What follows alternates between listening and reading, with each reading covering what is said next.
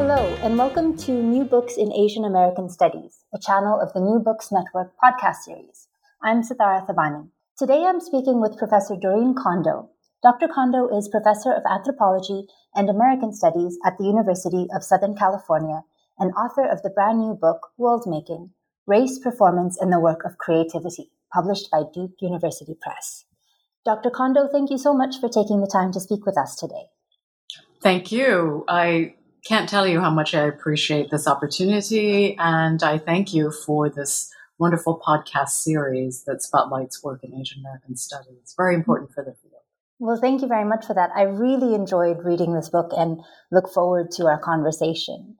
To start off, could you please, in your own words, tell us how you would describe world making for your readers and to our listeners? How did this project come about? Well, it's a long story. Let me first address the question of describe the book a little bit, and then I'll talk about how the book came about. World Making is based on over 20 years of field work in theater. As a dramaturg, that is someone who provides a third eye between the playwright and director. As a playwright myself and as a scholarly critic, so it's a long, long story, I deploy these corporeal epistemologies of anthropological ethnography, that is kind of bodily knowledge based in experience, as an audience member, as a dramaturg, as a student in acting class, as a playwright, and as a character interviewed and performed on Broadway by playwright and actress Anna Deavere Smith, whom I write about in the book. Theoretically, the book draws on critical race theory, psychoanalytic theory, and affect theory to analyze the racialized structures of inequality in theater and the arts. So I argue that what I call racial affect is a key site where racial hierarchies are produced and contested. So the question is, what's life-giving to whom? What drains us of vibrant life and energy, and how is that overdetermined by structures of power? Throughout, I spotlight creative process and backstage labor. It makes it rather unusual in terms of conventional drama criticism. And I look at the overall political economy of the theater industry to talk about what I call the work of creativity. One theater artist actually said to me, those are two words you never hear together. And I'm happy about that because I think it's important to understand the larger cultural industry. I think the most distinctive contribution of world making, however, is its intervention into genre. I don't think there is anything quite like it. The book is shaped like a musical or a play. That is, it has an overture, not an introduction. It's divided into acts that are separated by what I call entr'actes, that is, short first-person vignettes based on my experiences in theater. Act 1, the mise en scène, sets up the theoretical scaffolding of the book, and then the second part of mise en scène looks at the racialized political economy of the theater industry. The second act spotlights the work of minoritarian artist Anna Deavere Smith, the African-American actress and playwright, very celebrated in theater, a pioneer of documentary theater who interviews people and performs them on stage, usually around some kind of crisis. So I worked, for example, I was dramaturg on 3 world premieres of her plays, but in particular, Twilight Los Angeles, about the Los Angeles uprisings. I also analyzed the work of renowned Asian American playwright David Henry Hwang, whose play Yellowface explores the promise and the limits of the post-racial, and I've written about his work since 1988 and the appearance of M. Butterfly on Broadway. The final act of the book is my play Seamless, which is a comic drama about the afterlife of the incarceration of Japanese Americans during World War II.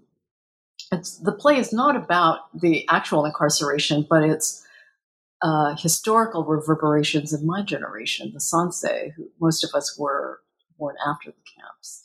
So how does historical trauma pass through generations? How is that passed along? So the book actually has a kind of narrative trajectory, which I think makes it, which you don't I think, usually see in scholarly work. So I use Melanie Klein's object relations theory to trace a kind of journey from a kind of passionate fusion with theater. Theater's so exciting I can't sleep, to a kind of shattering. I think all minoritarian subjects have encountered this in theater, film, or whatever, when, confront the flattening racism of what you're seeing on stage, to a more realistic and kind of sober attempt to, quote unquote, repair, to kind of gather the fragments into some kind of provisional alternative and that alternative is not sort of healing that's, fixed once and for all. It's always kind of in motion. So I argue that in the arts, we can engage this notion of reparative creativity to repair the kind of shattering effects of structural racism and other forms of structural violence. So world making argues that remaking theater worlds can help us to transform inner psychic worlds. And the notion of inner worlds was a concept developed by Klein. And that, too, can be an intervention in the larger social world. And I think above all, for me, world making represents an integration of the creative and the critical, and is, for me, the integration of life. I guess I can go on about how the project came about. Again, this is a long story. 20 years in the making. So I began as an anthropologist of Japan, as you know. I studied Japanese, quote-unquote, concepts of self, as they were called in those days, and the performance of gendered work identities on the shop floor of a Japanese factory. In fact, I think Crafting Selves was one of the first ethnographies to engage with post-structuralist theories of the subject.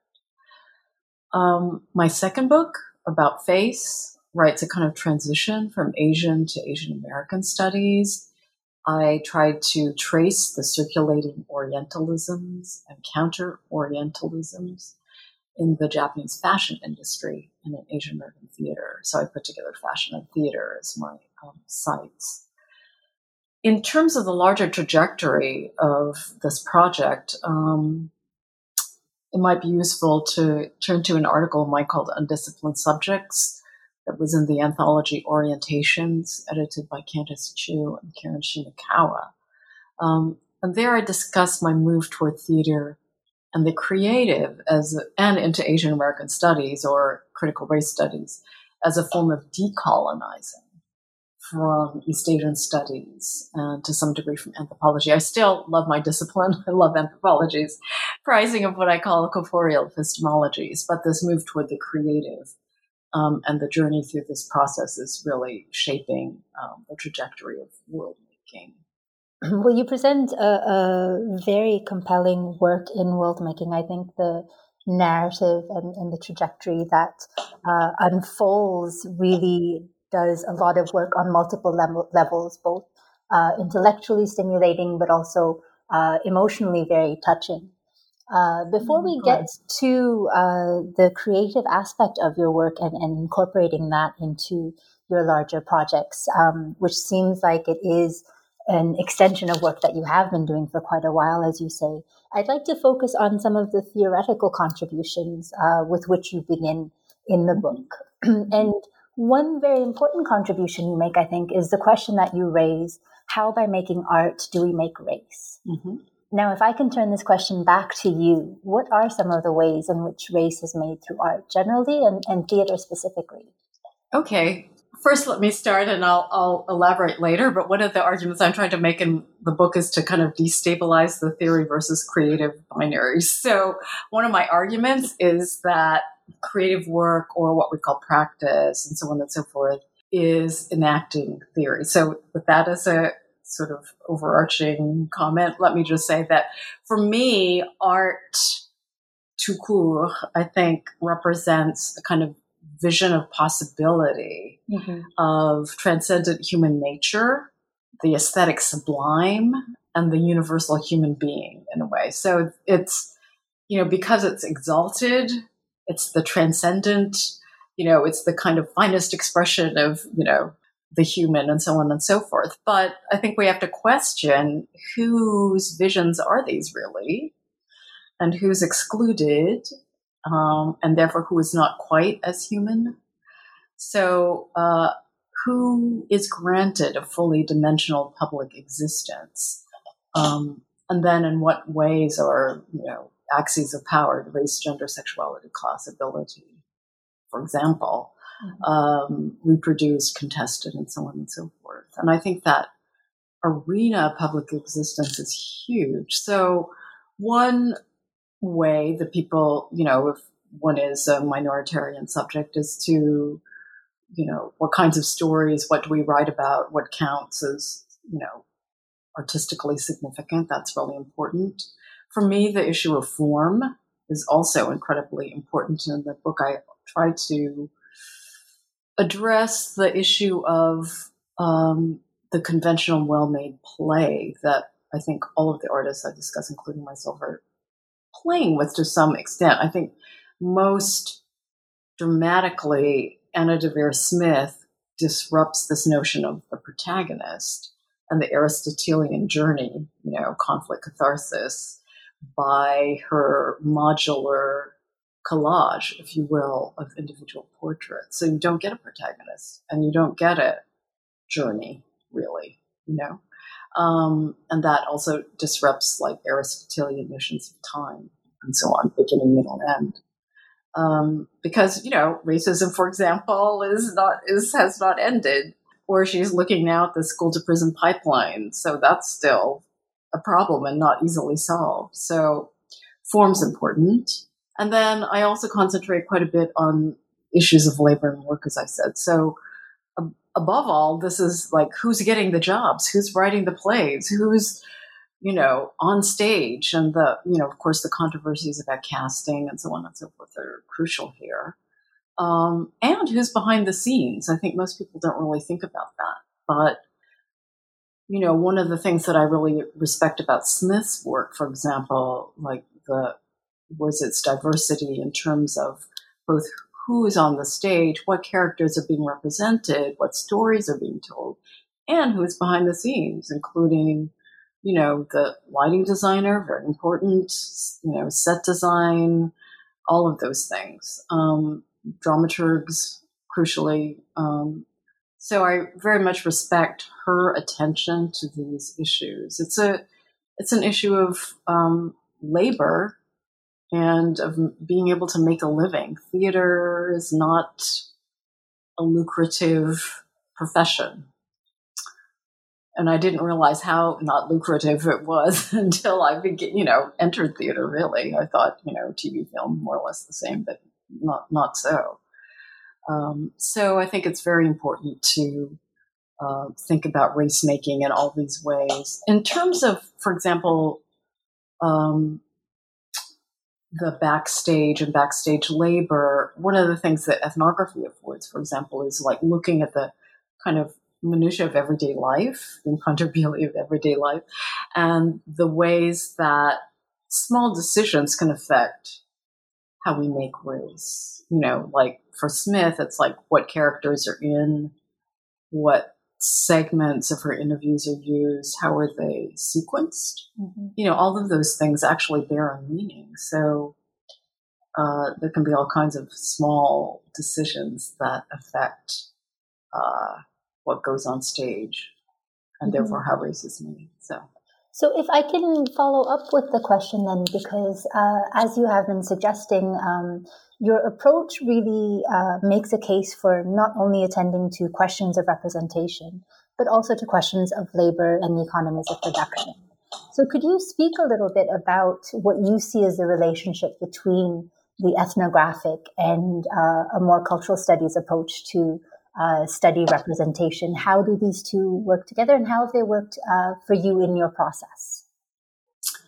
Well, just let me say that, I certainly do read representation as anyone in dramatic criticism or cultural studies might, so that's a given. Mm-hmm. And in fact, in many ways, it's part of the skill that I can bring to the rehearsal room. Like, this really isn't working. Like, it's highly problematic in these particular ways. I think ethnography as a corporeal epistemology is really crucial to the to my book. My own playwriting. Well, let me just say that ethnography or anthropological ethnography values experience and the kind of fleshy messiness of everyday life. And I think for studying performance, understanding fleshy messiness is really important. In terms of the thinking about the project as a whole, I don't think I would have started writing about theater except for my own initial kind of ethnographic introduction to theater, both as audience member, but as a member of the first class in the David Henry Hwang Playwrights Institute at East West Players, which is the Asian American theater in Los Angeles and the longest running, continuously running theater of color in the U.S., actually. So as an anthropologist, I was, how are Asian American playwrights trained, or, and also I thought it would be a good source for context and so on, to lead me, since I was thinking about writing about Asian American theater. But then it kind of took on this life of its own. So it was really having that experience was incredibly crucial to the shaping of this project and my emphasis on reparative creativity and full participation.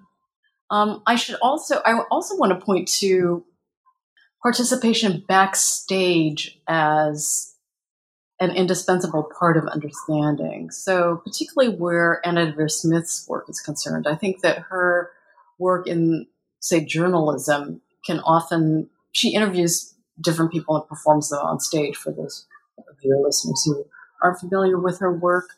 Her work can often be, I think, misunderstood as simply a kind of liberal humanist, we can all get along, or, from many one, the e pluribus unum conceives and all of that. Being backstage, I think that it's far more complicated, and that she actually has a far more kind of power sensitive, race conscious intention and strategy.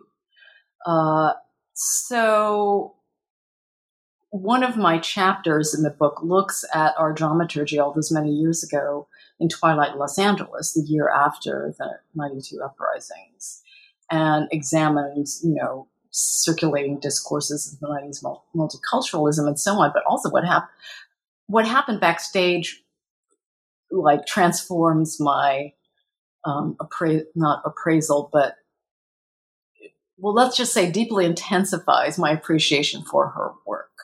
So Smith, in trying to understand the racial multiplicity of Los Angeles, invited dramaturgs from different racial groups. And yes, you can say that that's problematic, but it's better than not having them, to help her shape the play or give feedback. So she would bring in and kind of lip sync to what then were cassette tapes. And then we would give her feedback in the rehearsal room. And it was incredibly difficult. And what should I say? She called them fiery battles. What segments should be used, which characters should be in, how should we sequence them, what kinds of stories are going to be told here. But she welcomed that and was able to take account of survive our fiery battles, assimilate that, rewrite, and perform. So just to give you an example of the kinds of things. So there was one evening when she brought in some stuff on Asian Americans, and I said to her, if this is the way Asian Americans are represented, I'd walk out. And, that's really, I was in a very outspoken phase of my life and career. And she, understandably, she was not happy, but she always says, like, afterwards, that I made her cry, and then I went home and cried, at different moments. I was very volatile. But, ultimately she listened. I mean, she dismantled that segment, basically. So we had this kind of, I always say I've never cried so much or been so happy as when I worked on Twilight. And I think that, how would I have known that without participatory observation, like, ethnography? And I respect the fact that, later she said that she wants her own prejudices to be assaulted, as painful as it is, because it makes the work better and it opens the way to other forms of understanding. So who does that? In academia, we're based in debate and critique, but no one really, to have to actually take account of that, to incorporate it in your work or not, decide not to take that note. And then the added thing to perform. It's just incredible. So my respect for her, I respect the work, but it's like my fierce loyalty to her is based at least equally on her openness and generosity in the rehearsal room. I think she enacts the kind of openness that her work on stage represents. So it's very inspiring. So without the ethnographic component, I would never know that. Mm-hmm. So if I can generalize from that in hearing your response, I'm thinking of one of the dilemmas or things that really we're debating and having to grapple with as racialized communities, both in performance and media, as well as in the academy and just in life in generally, is this tension that continues with this line between people of color producing and acting in theater, and this always present risk of perpetuating stereotypes. And it's hard not to think of things like Crazy Rich Asians at this time, to see what that line actually looks like. So based on your analysis, your experience, and the attention that you're giving to the actual creative work behind these cultural products, I'm just very interested to hear what you have to say about this tension. Is this a line that can be told, and what do we do about that? Well, okay, so I'm very influenced by Foucault and Butler. So I don't think that there's any such thing as a pristine or perfect representation ever, right? Or I don't believe that there's something that is somehow transcendent of stereotype in a certain way. There's always, as you say, it's an always present risk, right? And I think depending on audience and depending on what angle your angle of vision, it might, to the extent that anything is legible, for example, it's reinscribing convention minimally. And arguably that, underscores a stereotype of some kind or another, or, intelligibility means that it's legible, and legibility always risks that. Of course, and I also think that stereotypes are always haunting the stage or the screen. So we have those kinds of histories always at work. So I don't think there's ever any pristine representation. Crazy Rich Asians is an interesting example. It's a very small sector, right, of Asian America.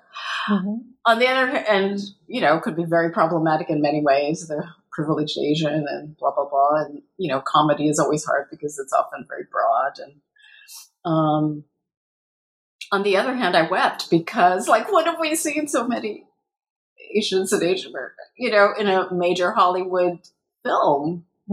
And, Joy Luck Club was way more problematic to me than Crazy Rich Asians. So, there we are. It's sort of wonderful in many ways. And, it adheres to the genre conventions of rom-com. Well, it's I think a very good, but then that's also a problem. So I don't think we're ever, I think it's a shifting line. I don't think that there's a hard and fast line almost ever. Obviously there are certain things that are incredibly racist and we don't, countenance that, but with people of color, I think it's very difficult. So let me give you a couple of examples from Smith and Huang. So with Smith, again in Twilight, and I say this because there was so much at stake. It felt like it was completely life and death, practically like a year after the uprisings, and tensions were still high and so on and so forth. Everyone's very invested. So in Twilight, there was one triptych, 3 characters together, a Korean American family. The father had been shot, quote unquote, lobotomized by an African American, also saved by African American people, right? Mm-hmm. But and then it's like the long suffering wife, and then the nephew who's like a medical student or something. Anyway, so I saw this and I gave feedback to Smith, like, why does the only Asian American woman in this have to be, long suffering and devoted? You know what I mean? I feel like this is like what I have to fight every day of my life.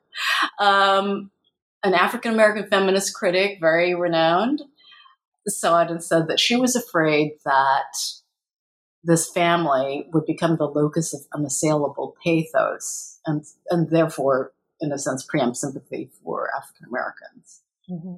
And, an Asian American friend and I were just thought, are you kidding? And we just, it's like, all righty, I see how you see that, but I never would have thought of that. And then a Chicano friend said to me, oh, gunshot, that's not so bad. Chicanos are getting killed every day. And arguably that is also true from that historical perspective, although there were Asian Americans killed actually in the uprisings. So how do you know what I mean? Mm-hmm. How do you adjudicate that? There's no choice that is going to satisfy everyone. And in every case, it will perpetuate a stereotype of one kind or another, mm-hmm. right? So it's just very hard. And then, while cross-racial performance, and I talk about both Huang's play and Smith's plays and performances as a kind of openness to others, it can also obviously enact minstrelsy. There's always the shadow of that history, always. And there was one example in particular that I used from David Huang's Kung Fu, which is about Bruce Lee. And interestingly, the director had African American, or all of the characters of color play across race, including, white executives. So that was satisfying, actually, I have to say. But there was one scene in India where the white James Coburn, the actor, was played by an African American man. There was the Bruce Lee character, and there was the driver, who was South Asian, played by an African American man, but played in a very stereotypical way, like with the accent, right?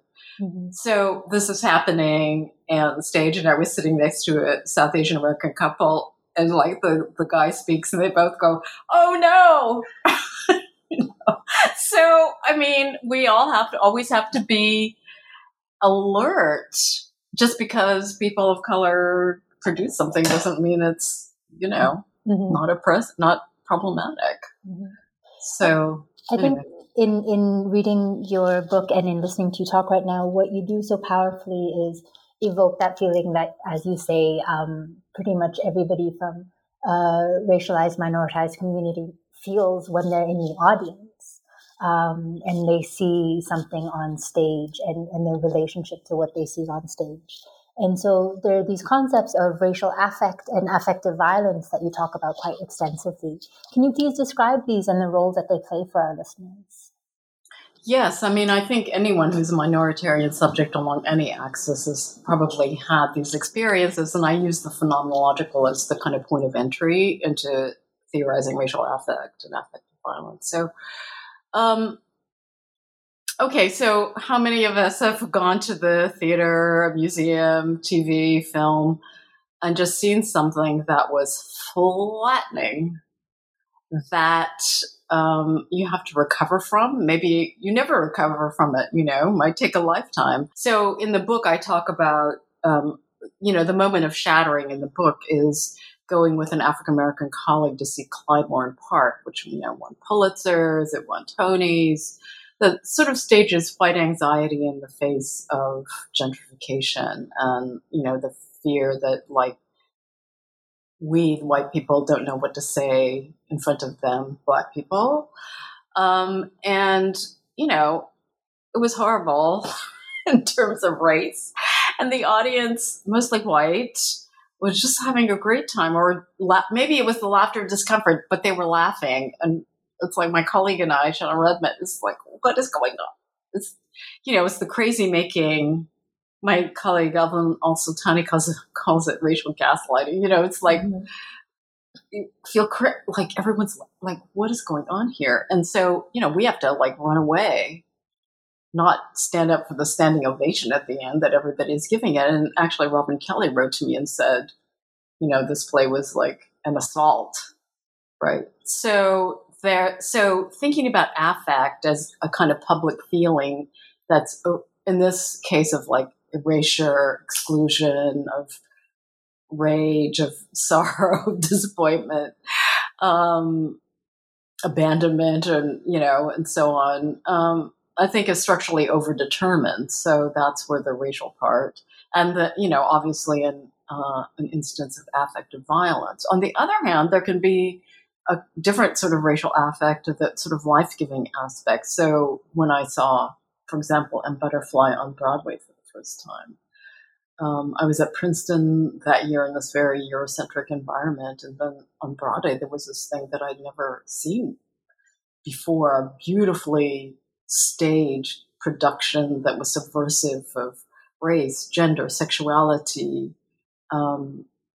it was so extraordinary that it's the first time in my life I felt I had to write about something, as though my life depended on it. And I would say that recognizing that life-giving capacity is something that I hope the book does.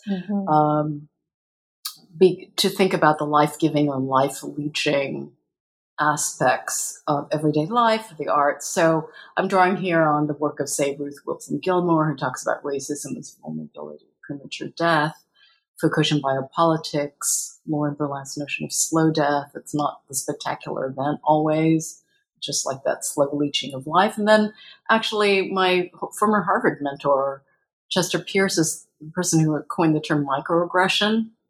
But the ways those little, it may seem little, it's not like literally ending your biological life, but it saps your energy, encroaches on your space and time. It takes time to recover from these, yes. Mm-hmm. So, so it's thinking about that in a more kind of theoretical way. Mm-hmm. I just wanted to add quickly that, thinking about racial affect also responds to some of the critiques that I've heard both in the rehearsal room that, wanting to see yourself on stage in a fully dimensional human portrayal is somehow narcissistic in a pejorative sense, or it's not about me. So and I've also heard this in academia, actually, and I want to problematize that notion of narcissism. And Freud, it's absolutely necessary for subject formation, for one thing. So the notion that it's always and only pejorative, and then Sarah Ahmed's like refiguration of that, and showing how the so-called narcissistic is important in every, especially at the level of the nation state, and it gets projected onto minoritized populations. So the nation state needs kind of narcissistic reflection of itself, but then projects that need onto the minoritized subjects who aren't doing enough of that. Anyway, so there's the psychoanalytic theory, there's public feelings, affect theory, Deleuze, affecting and being affected, that are all coming into play. And certainly, of course, Klein and, queer theory. So. Absolutely. You bring together all of these different conversations to really show the complexity of the work that goes both on backstage as well as the works we see on stage as well. So with that, if we can turn to your own play, the full-length work Seamless, with which you very effectively conclude your book. I'd love to hear more about that and why you thought it was important for you to integrate your creative work in this way, specifically in ending the book with this play? In what ways does your playwriting overlap with your academic writing? In which ways do they diverge, or really are they the same for you in many ways? Well, I'd like to. There is always a tension, I think, because in part because of the structural. What do I say? That structurally and in terms of institutions, they're not given the same weight or thought about in the same way. So that's a huge problem. And so I want to make a case that creative work should be taken seriously. It won't happen in my lifetime, I'm well aware, but I think the fight is worth fighting. So because I was looking at notions of reparative creativity, it seemed important to think about my own efforts to enact this kind of repair through creative work. And it's given me a deeper appreciation of the kinds of difficulties and challenges that artists have to navigate. It was also important, thinking about notions of racial affect.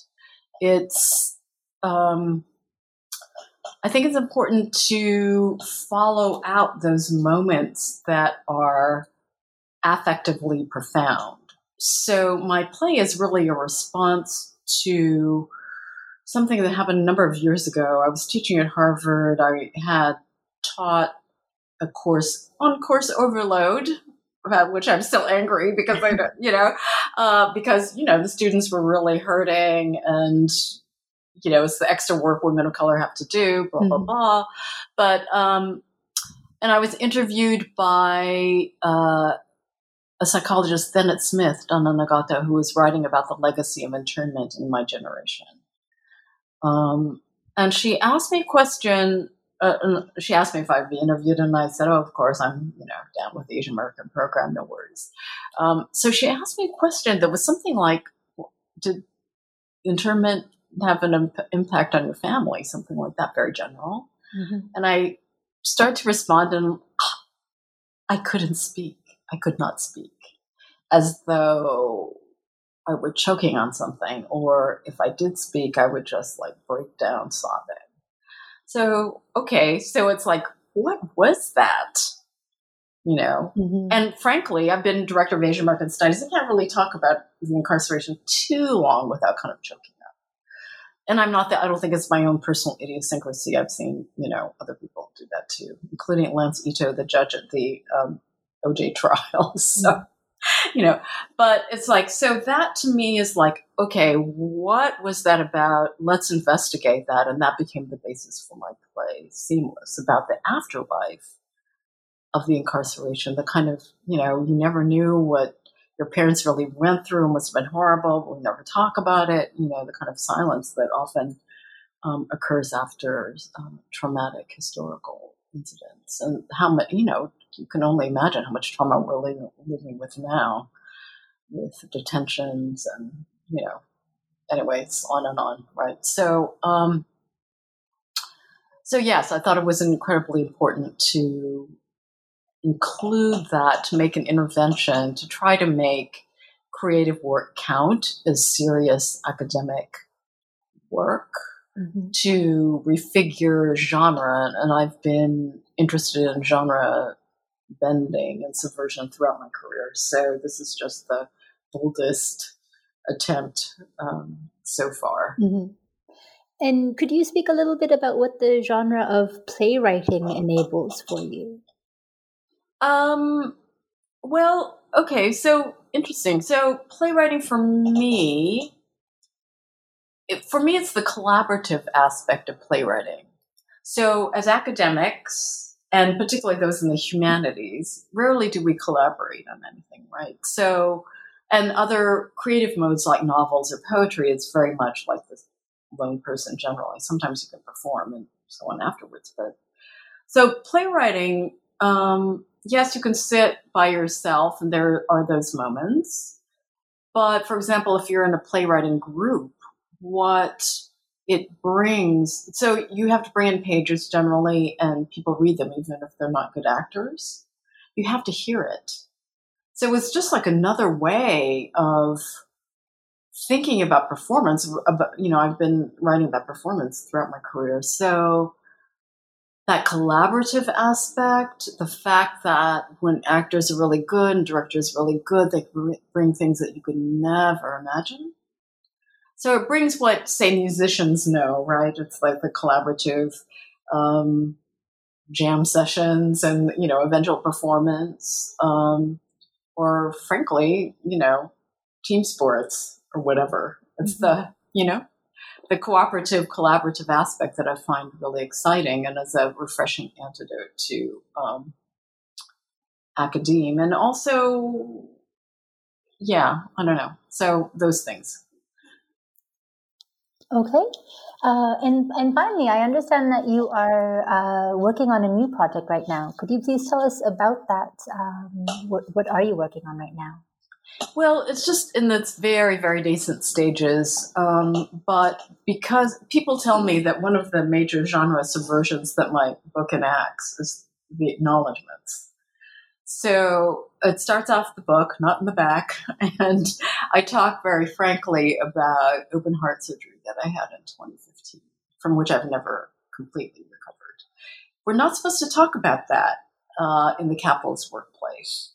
And certainly not an academe that prizes the disembodied brain. I mean, I've actually heard, for example, in departmental meetings, as if somebody comes up for tenure and they're like, oh, we're proud of him that he didn't bring up, blah, blah, blah, his son's illness, whatever it was, or certainly we can't bring up grief. You're supposed to recover in a week, from the death of a loved one. So, so I want to contest that and bring that into the light, indeed spotlight it. So the notion of vulnerability also draws to some degree on, for example, Butler's work. So an ethics of vulnerability, a politics of vulnerability would ground itself in our openness to each other and our ability to kind of touch each other, but also to be harmed, right? To affect and be affected by others in all kinds of different ways. So illness and disability would be one node. I probably at some point when I am able to face the pain of it, write another play. But there are also theatrical works that deal with disability in various registers. And I also want to think about sexual and racial harassment. That was the reason that I wrote my first play. My first job was at Harvard, and what should I say? It was very, I don't know, I'll say this on the podcast, but Josh Chambers-Letson's book, After the Party, so we read it in my cultural theory class, and it has a chapter on a Japanese dancer, and I looked at it, and there was somebody who photographed it that I had known who had harassed Asian American undergraduates of mine. And I just went into ugly crying. I couldn't help it. It was just like unbelievable. Poor Josh, but that kind of formation of East Asian studies based on a certain kind of Orientalism, the supine, exotic erotic, right, the Asian American woman, so I want to think about sexual and racial harassment, but also think about institutional formations like East Asian studies and, ethnic studies, the transnational, the transpacific, as well as like to what degree are we treading in the same tracks, at least to some extent. So all of those things I think will be part of it. And in terms of thinking about the positive aspects of vulnerability, I want to continue my exploration of performances that cross lines of race, gender, and so on and so forth. Right now I'm interested in work of certain Latinx playwrights and artists who are doing that kind of thing. The Chicano Latino trio Culture Clash, Luis Valdez and his play Valley of the Heart that looks at the relations of Chicanx sharecroppers and Japanese Americans who were incarcerated, and then also the work of Kiala Alegria Udes, who looks at the histories of Latinx soldiers who were stationed in various exotic Oriental locales, in our various wars in the U.S. So those are some of the nodes that I'm hoping to pursue with a new project, currently called Vulnerable Theory. Okay, well, I look forward to seeing it when you're done with it. Professor Kondo, thank you so much. It was such a pleasure to speak with you about your new book, World Making, as well as about your work more generally. Thank you for taking this time. Thank you so much.